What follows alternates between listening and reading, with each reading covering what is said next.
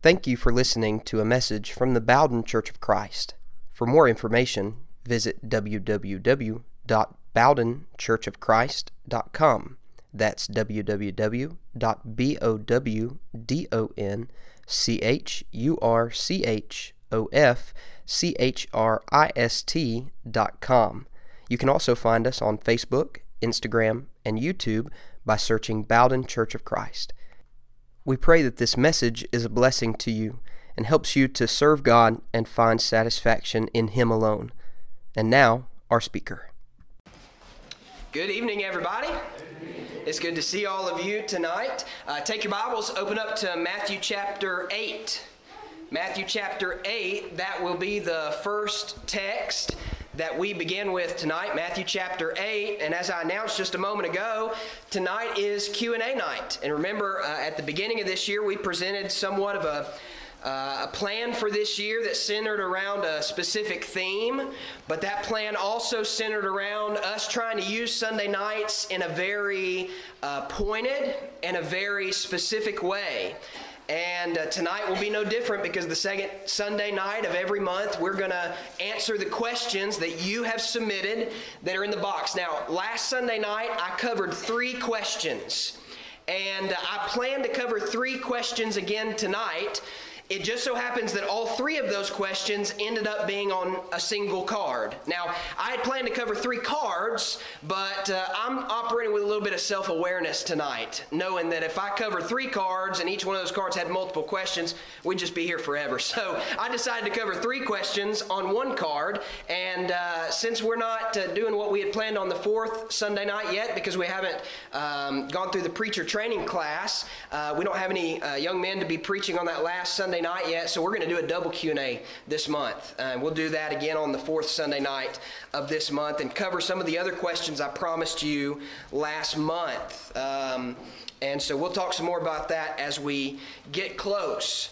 The questions that you and I are going to cover tonight are questions that I can almost guarantee you every single one of you have asked this question and have wrestled with this question at some point in your life. In fact, when I have done Q&As in the past, this has probably been one of the most requested questions that I have ever been given, and it comes in the form of 3 questions tonight. We'll answer all 3 of those, but really they're all somewhat of the same question.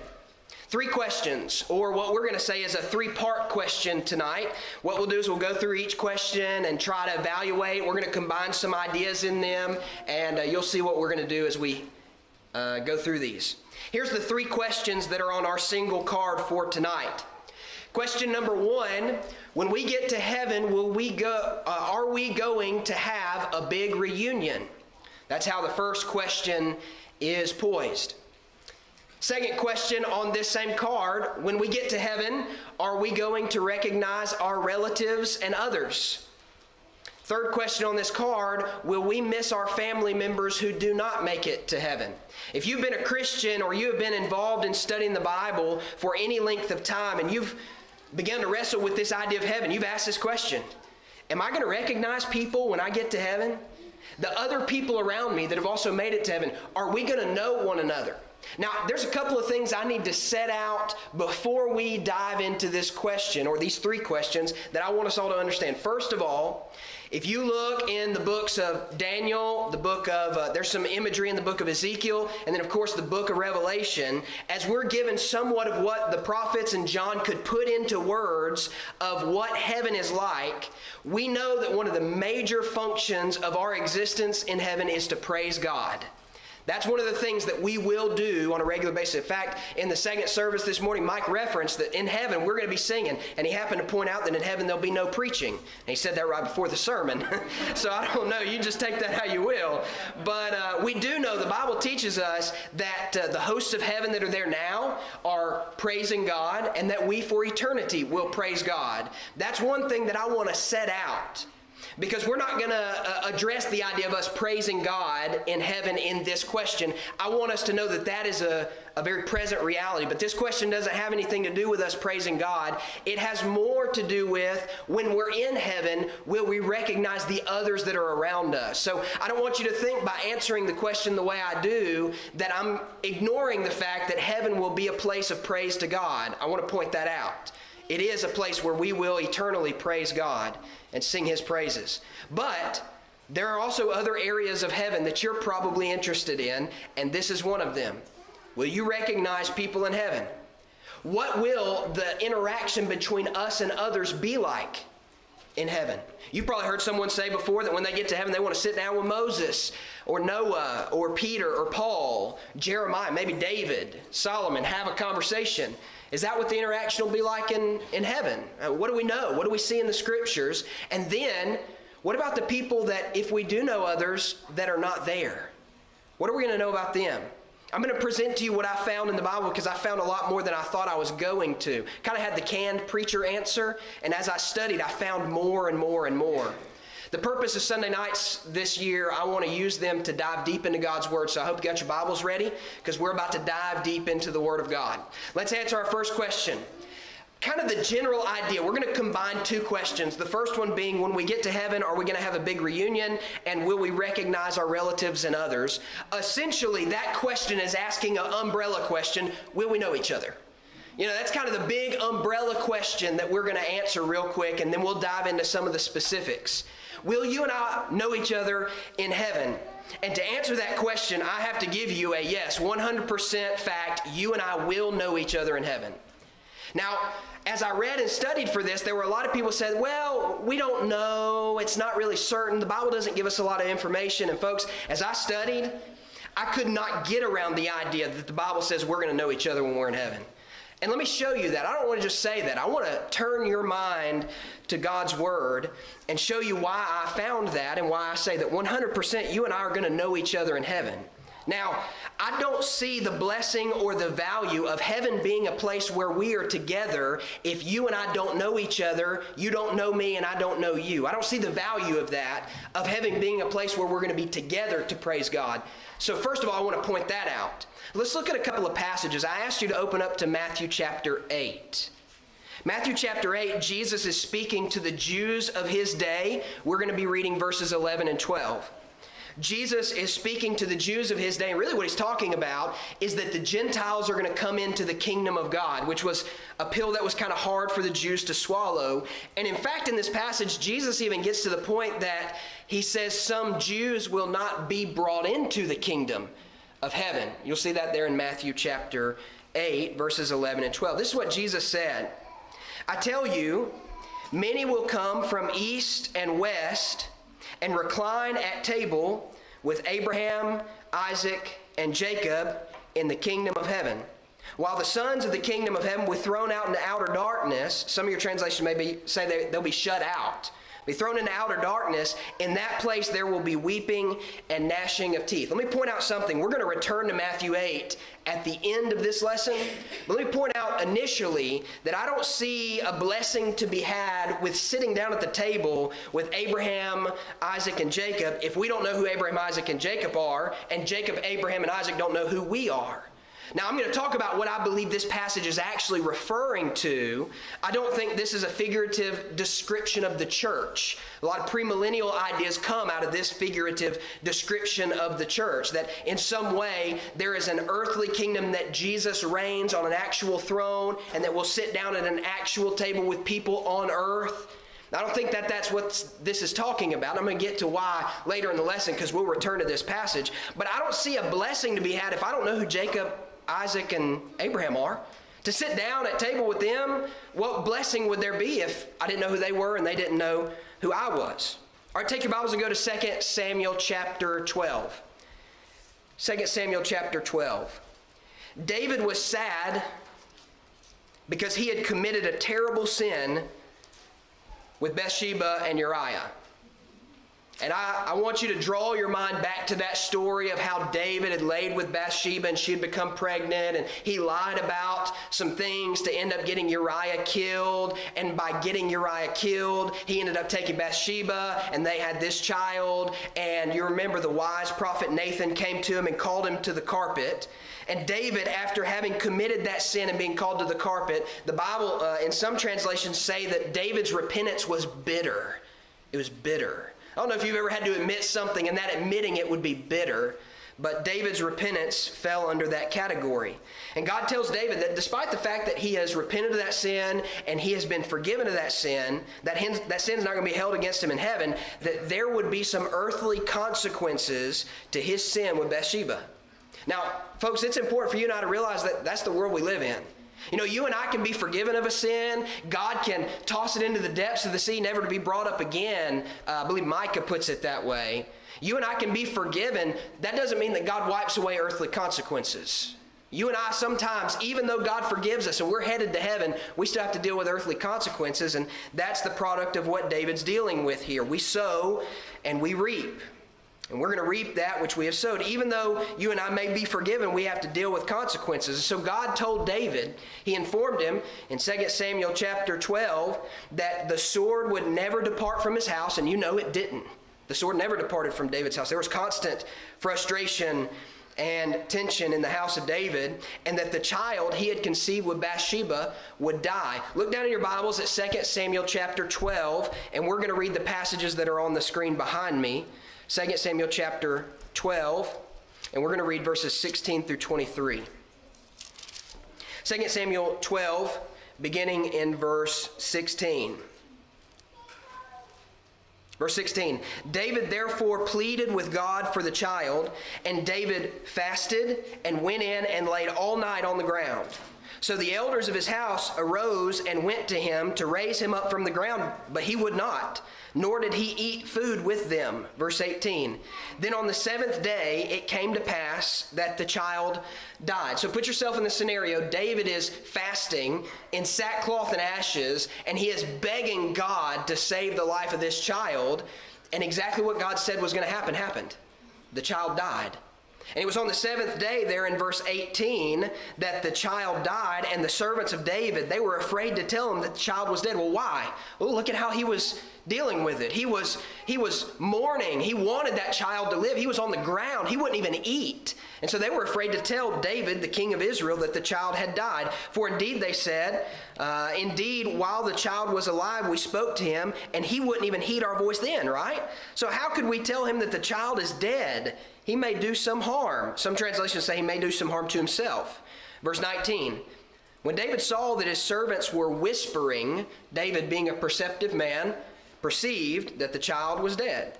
David said to his servants, is the child dead? And his servants answered, he is dead. Verse 20, so David arose from the ground, washed, anointed himself, changed his clothes, went into the house of the Lord, and worshipped. Then he went to his own house, and when he had requested, they set food before him, and he ate. Then his servant said to him, what is this that you have done? You fasted and wept for the child while he was alive, but when the child died, you arose and ate food? So David, in his frustration, knowing that his sin had brought earthly consequences on his fasting, sackcloth and ashes, wanting and begging for God to save this child's life, and what God says is going to happen happens. The child dies. David perceives the child has died, asks if it's dead, learns it has, and he gets up. He cleans up. He goes and he worships God, and he goes back to eating like a man who would normally operate in the world. Now, the people who saw this, as you can see in the text, they were confused. David, why would you do this? Normally, you would expect someone to, in the midst of a sickness, be ready and on the ready for anyone and anything the child needed. They would be ready to work. You've probably seen this. Someone who's caring for maybe a mother or a father or some kind of relative that is nearing the end of their life. They are busy and they stay busy and they're caring for them and they're doing all these things. And then it's after the person dies that this person goes into a period of grief and mourning. And they go through what psychologists tell us are the 5 stages of grief. Well, the servants are confused because David was mourning first, and then when the child died, he gets up and goes about what he would normally do. We would probably be confused as well. So they asked him, you fasted, you wept for the child while he was alive? Verse 22 is the answer to this section, verse 22 and 23.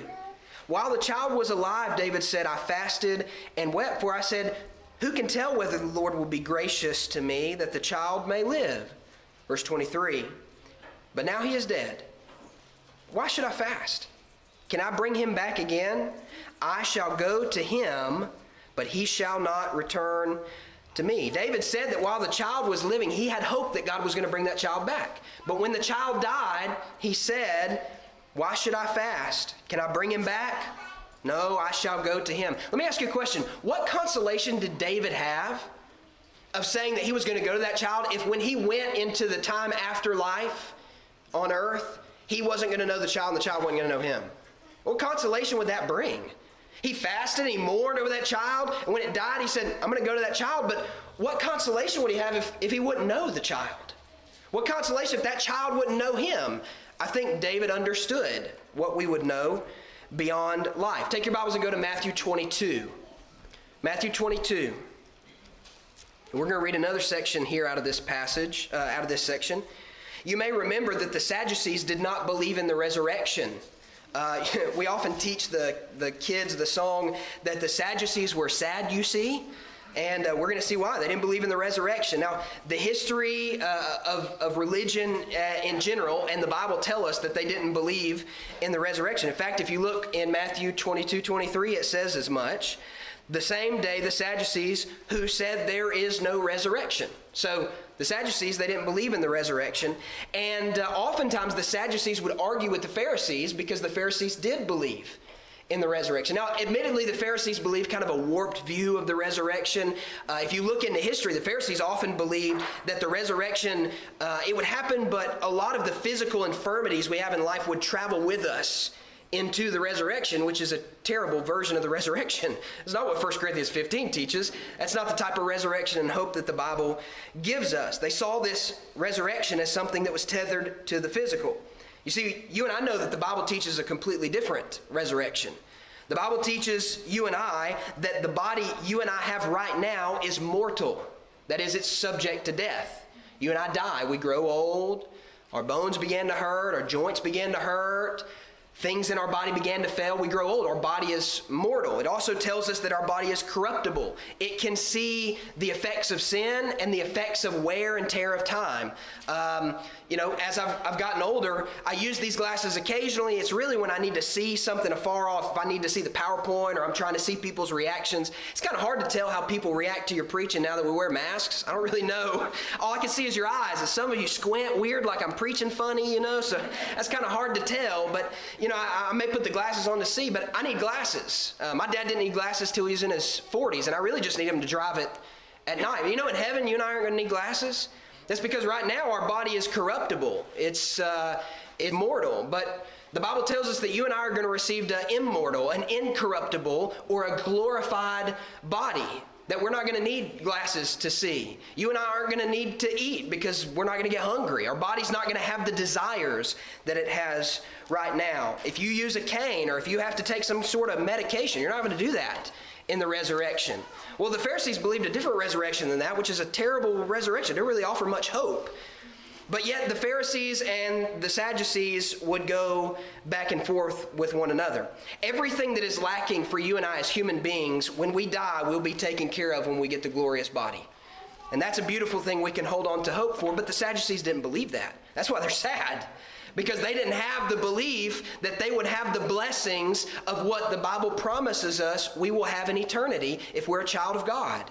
That we will have the immortal body. We will have the incorruptible body. And so the Sadducees didn't believe that. That's why they were sad. So they tried to play a trick on Jesus in Matthew 22.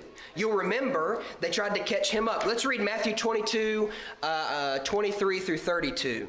The same day, the Sadducees, who say there's no resurrection, came to him and asked him, saying, Teacher, Moses said that if a man dies, having no children, his brother shall marry his wife and raise up offspring for his brother. Now there were with us 7 brothers. The first died after he'd married, having no offspring, left his wife to his brother. Likewise the second, the third, even to the 7th. Last of all, the woman died also. Therefore, in the resurrection, whose wife of the 7 shall she be? For they all had her.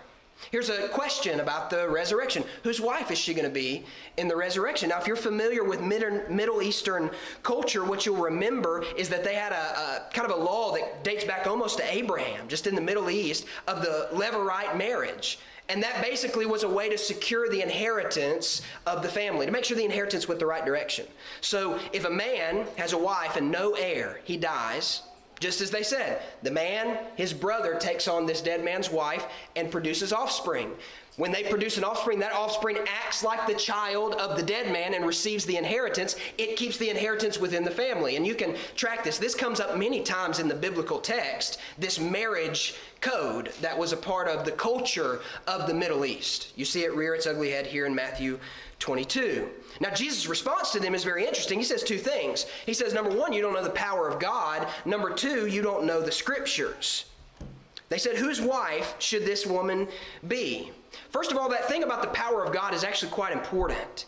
You know, the mundane things in the resurrection about whose wife someone would be, Jesus is essentially saying, you don't know the power of God. God could take care of those things. He can work all those things out. Now, in the text, he tells us exactly how it works out, doesn't he? Because Jesus says in verse 29, you are mistaken, not knowing the Scriptures nor the power of God. For in the resurrection, they neither marry nor are given in marriage, but are like the angels of God in heaven. So in the resurrection, there is no marriage. We are like the angels. Now, a lot of people have a problem with that. And you probably have at some point in your life. You say, I've spent all this time with this spouse, and we have loved one another, and we've grown close to one another. So you're telling me when I get to heaven, I don't get to be with the person I've loved my entire life. A lot of people have a problem with this no marriage in the resurrection. But it's not really a problem if you look at it from God's perspective. The only thing about marriage that makes it exclusive is the one flesh sexual union that a husband and a wife share together.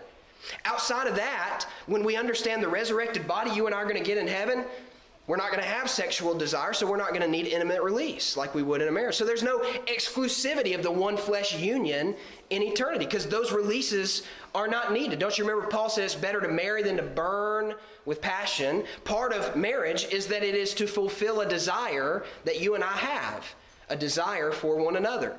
That's not going to be a part of our existence in heaven. And so to say that we won't be given in marriage is not to say that we won't know each other in heaven, that maybe even we were spouses. I'm going to argue with you, I think we will know that. We will know our family relationships. We will know about the things of this earth. But it's just to say that the necessary element of marriage that is important, that God ordained to be in marriage, is not going to be a part of heaven because our bodies will be different. So Jesus tells him, number one, you don't know the power of God. Number two, you don't know the Scriptures. And what he does is he quotes God as God spoke to Moses from the burning bush. If you'll look down, verse 31. Concerning the resurrection of the dead, have you not read what was spoken to you by God, saying, I am the God of Abraham, the God of Isaac, and the God of Jacob. God is not the God of the dead, but of the living. Now, this would have been long since Abraham, Isaac, and Jacob had died when God spoke to Moses. The people of Israel were already in Egypt, probably been there about 400 years. They had been in that place, and God was going to bring them out of Egypt, right? We're studying that in our Old Testament geography class. And what God does is he identifies himself to Moses by saying, I am the God of Isaac, the God of Abraham, the God of Jacob. Now, God does not say, I was the God of Abraham, the God of Isaac, and the God of Jacob, but he says, I am. Now, if God says, I am, and then Jesus follows up by saying, God is the God of the living and not the dead, what is the therefore there? Well, if God is the God of Jacob, Abraham, and Isaac, and God is the God of the living and not the dead, then somewhere, somehow, Abraham, Isaac, and Jacob are living. They're alive. I would believe that would be beyond the realm of our physical life. I kind of got into a deep hole. I kind of fell down the rabbit hole when I got to this point in my lesson preparation. I don't know if many of you have prepared lessons, but there are occasions where I fall down the rabbit hole. It takes up like a whole afternoon. And I began to look at some of the beliefs of the resurrection, especially in this time. I actually found an interesting thing about the Greeks. Especially, Plato promoted the idea that each one of us, our bodies, is like a prison for the soul.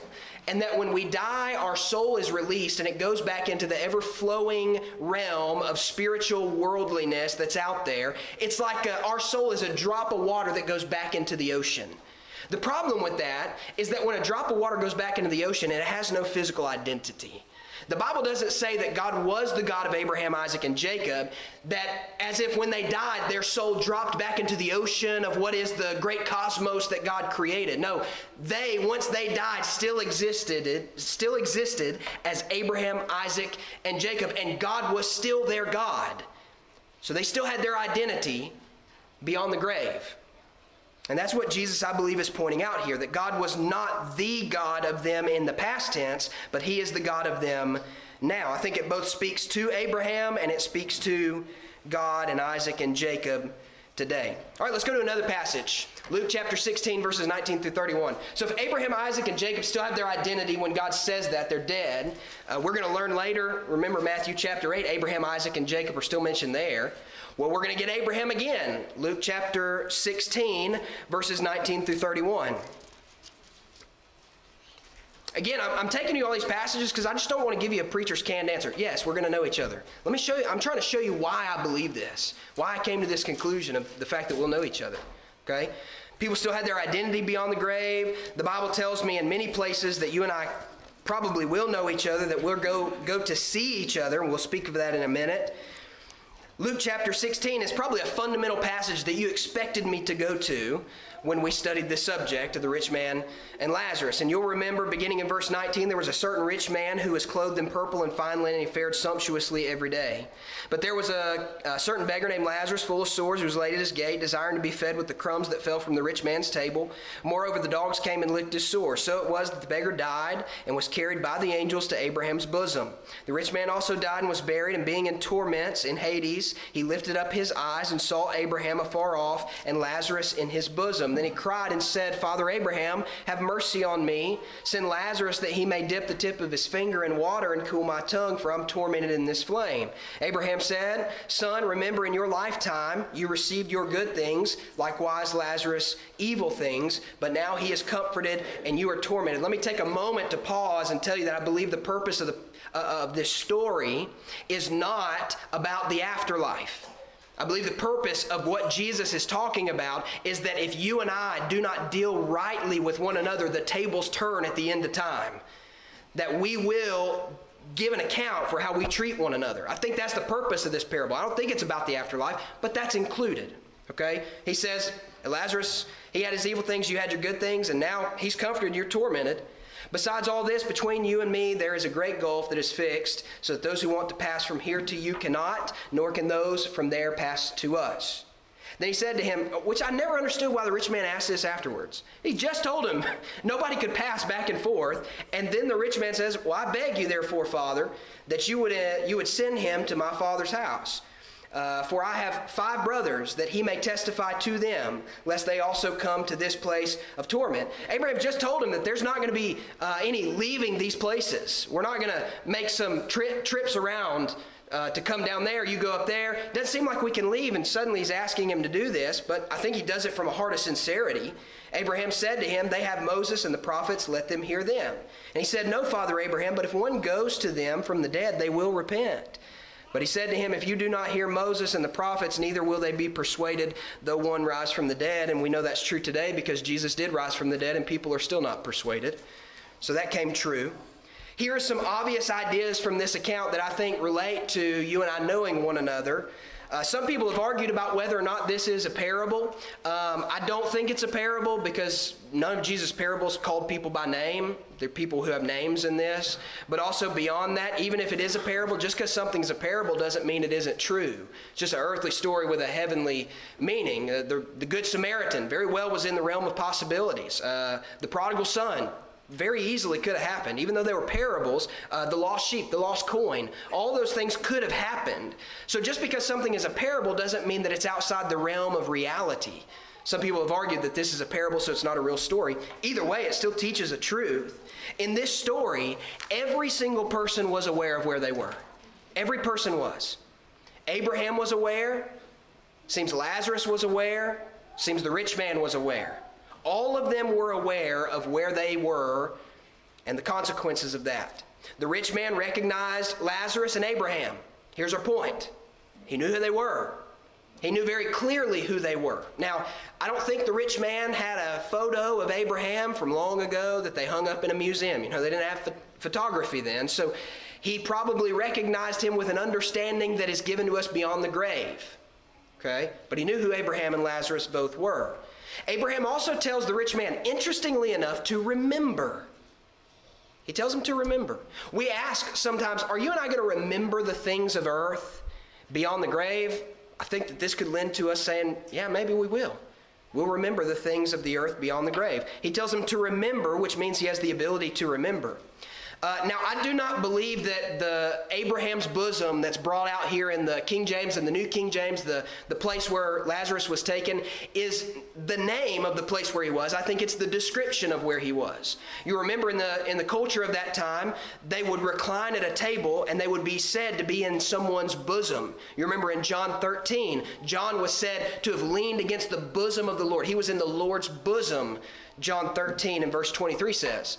It seems to me that this may be a recalling of Matthew chapter 8, that we'll come and we'll have table with Abraham, Isaac, and Jacob. Maybe that's part of paradise. I'm not quite sure, but I think there's a connection there.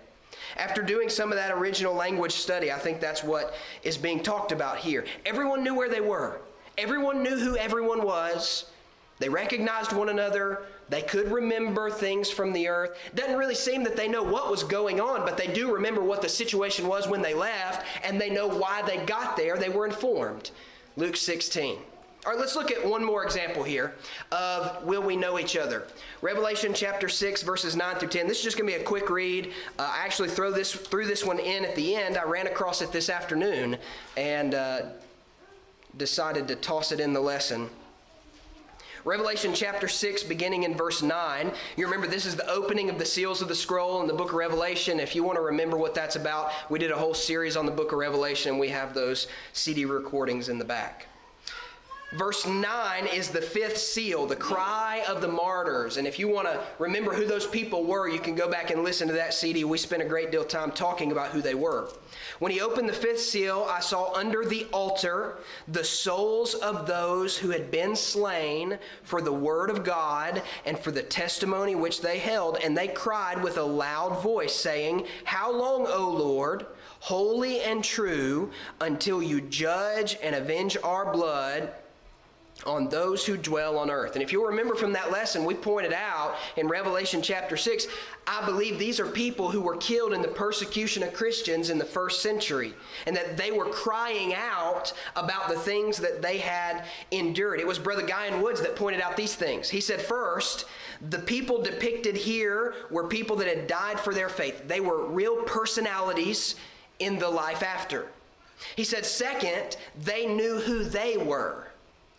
Do I believe that in heaven you and I will know who we are? Yeah, I think we do. I think Revelation 6 lends to that.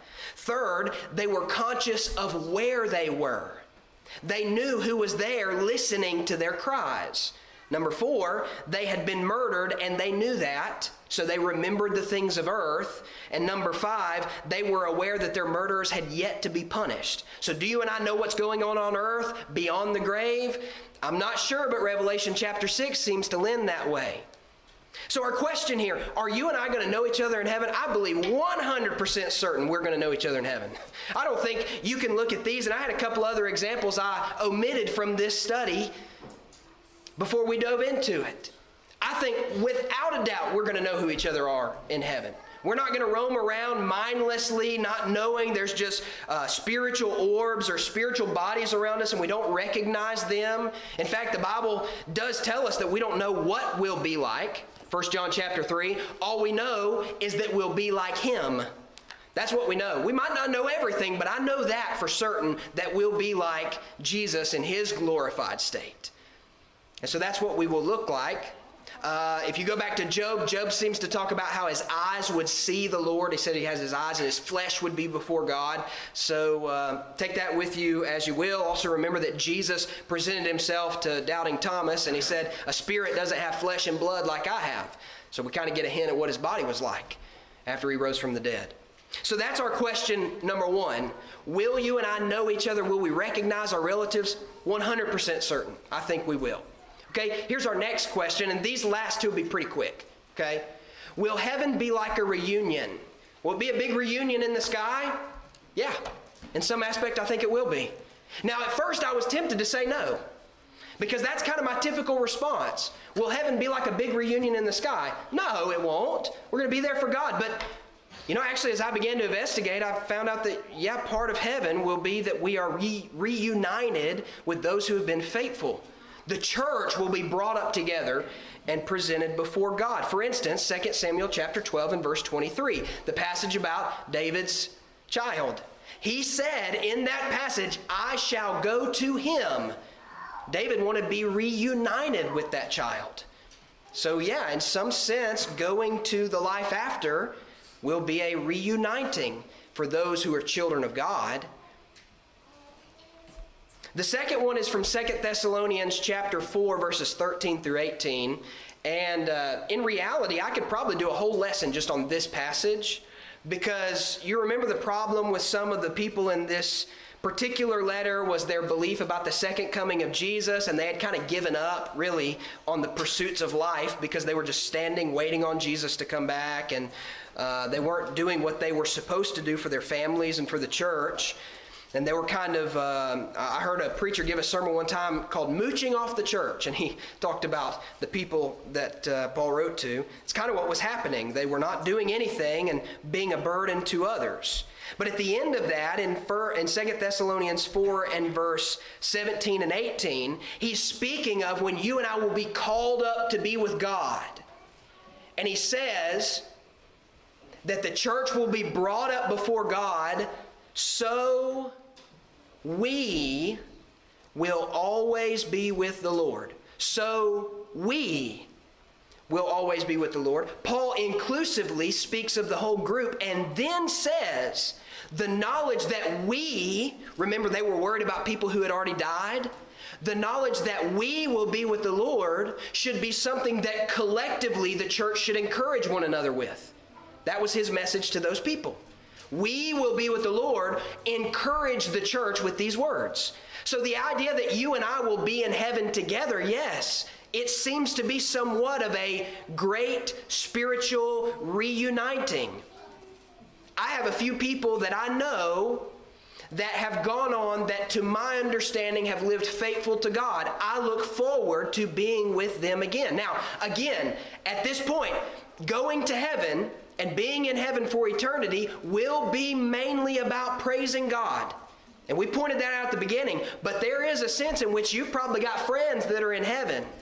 I wouldn't necessarily say that I've got more friends in heaven than I have on earth, because it seems that the more places you go, the more places you visit, the more churches you go to, you begin to find people and you make friends everywhere, right? You get friends all over the place. But I've got some friends in heaven that I'm excited to see. And you may be the same way. Some people you want to see one day, right? So we will be with the Lord. Encourage one another. I don't think it's wrong to think of heaven being a place in which we will be with others that have been faithful. That's a proper thing to evaluate heaven as. And then, of course, Matthew 8, 11 through 12, our time is expiring, so I'm going to just mention this briefly. Matthew chapter 8, verses 11 and 12 seem to lean to the idea that sitting at the table with Abraham, Isaac, and Jacob is being in the eternal kingdom of God, because there were some sons of the kingdom, speaking of Israel in the context of Jesus' message, who would be pushed out, and there would be weeping and gnashing of teeth. And if you remember the parable of the 10 virgins, some who were prepared, some who were not, the problem was they needed to be prepared, and when the door was shut, they couldn't get into the banquet. It seems that there is a messianic banquet that takes place in eternity, figuratively probably in the text, where we will be seated at a table, figuratively, with Abraham, Isaac, and Jacob. Matthew chapter 8, verses 11 through 12. I don't think that's speaking of the church. I believe that's a speaking of the eternal kingdom of heaven. It will be somewhat of a reunion. Is it proper for us to say we'll ask Peter a question? If we know each other and we know who Peter is and we can communicate, yeah, sure, that's proper. I'm sure if we can communicate, you got a whole slew of questions. I've made a list so long of things I plan to ask when I get to heaven that I probably won't remember them all. But we'll be there long enough for our memories to be jogged, right? Even further than that, I believe our memories will be better, which brings us to our last question. Are we going to miss our family? To answer this question, we must turn to Romans chapter 2. Romans chapter 2, and I'm going to encourage you to read the entirety of this passage at home. Romans chapter 2, verses 1 through 11.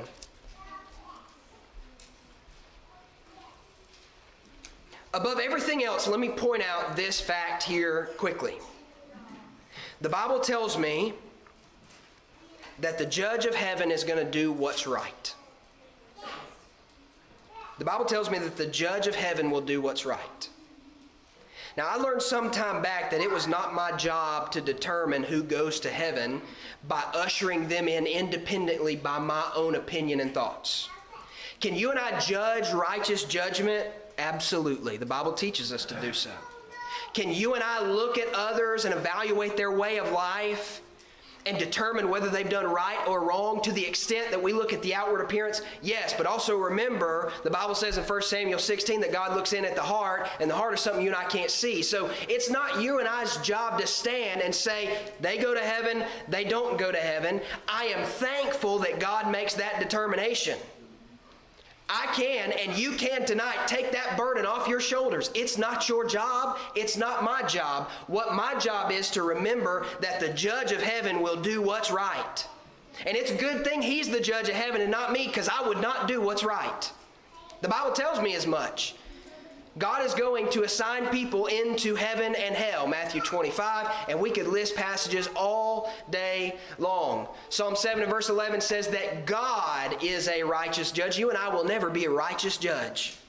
We can say that we believe certain things based on this word. You and I can judge righteously based on the righteousness that comes out of this word, but there is none that is righteous, no, not one, except God himself, Psalm 7 and verse 11. God is a righteous judge. Even beyond that, not only is God a righteous judge, the throne upon which he sits is founded on righteousness and justice, something that you and I cannot say about ourselves. Even beyond that, something that we would not be capable of is 1 Peter chapter 1 and verse 17. God judges impartially. Impartially. You and I, by our very definition, are partial. We will forgive ourselves for things that we would never forgive others for. We hold ourselves to a standard sometimes that we would rarely hold others to. We would give them a much stricter set of guidelines than we often give ourselves. In fact, that's what Romans chapter 2, verses 1 through 11 says. Paul says, how can you escape, O righteous man? You can hear the sarcasm in his voice. You judge others based on the very things that you do. And it's in the New King James, and I'll kind of leave you with this thought. This will maybe serve as our invitation here. It's in Romans chapter 2. I love this passage, okay? I love this passage. Romans chapter 2, he's talking about, we judge others.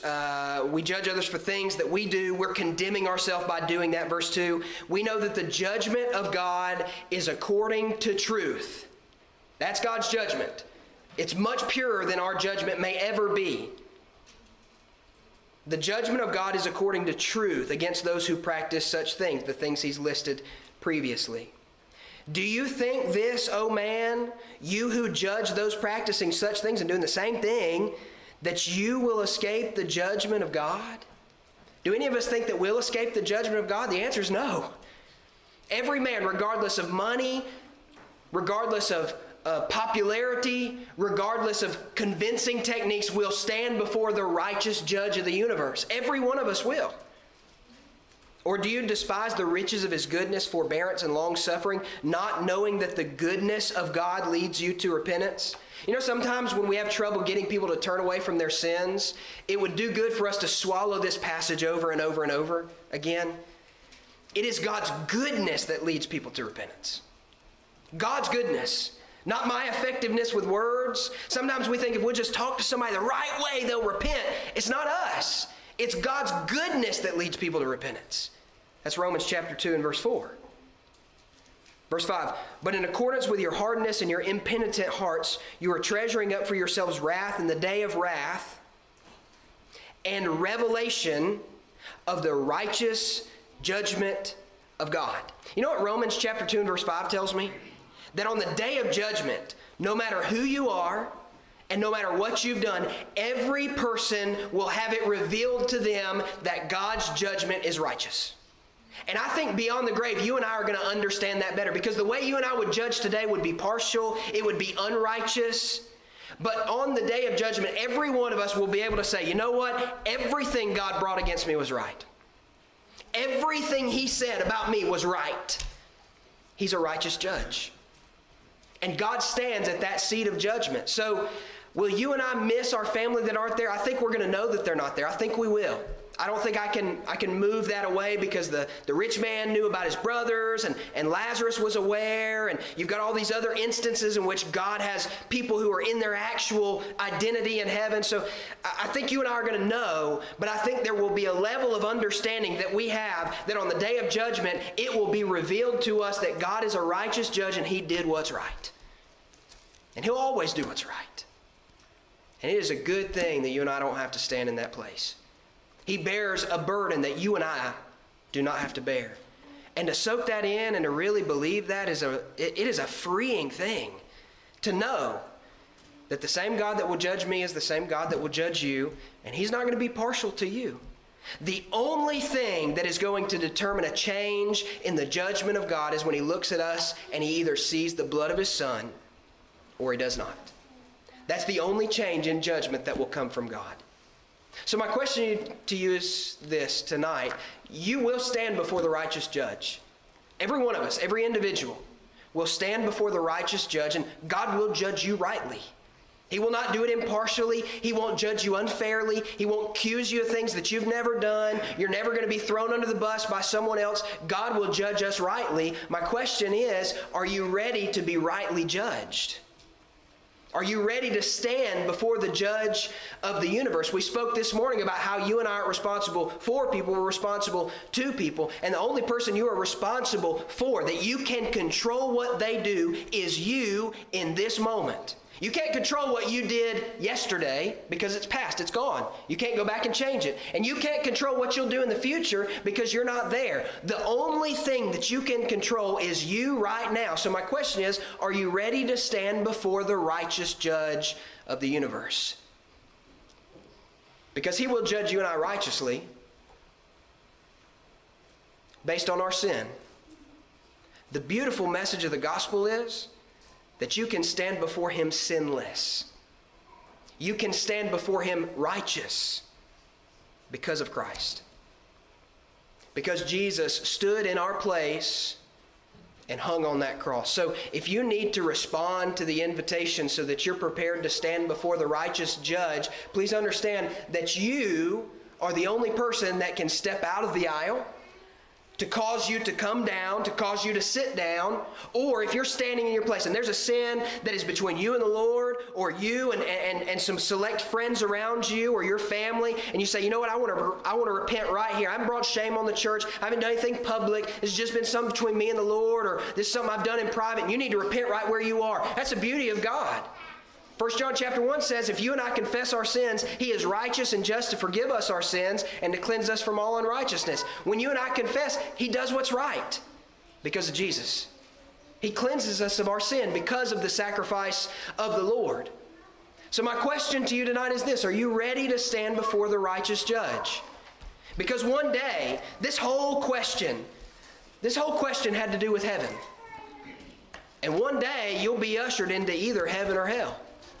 You can secure this afternoon. You can make sure that you know where you're headed because of Jesus.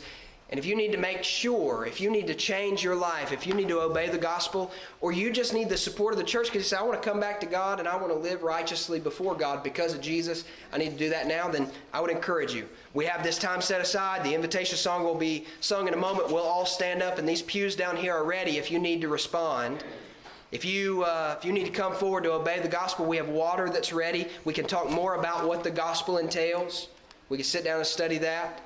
Or if you need the support of the church, please come as we stand and sing.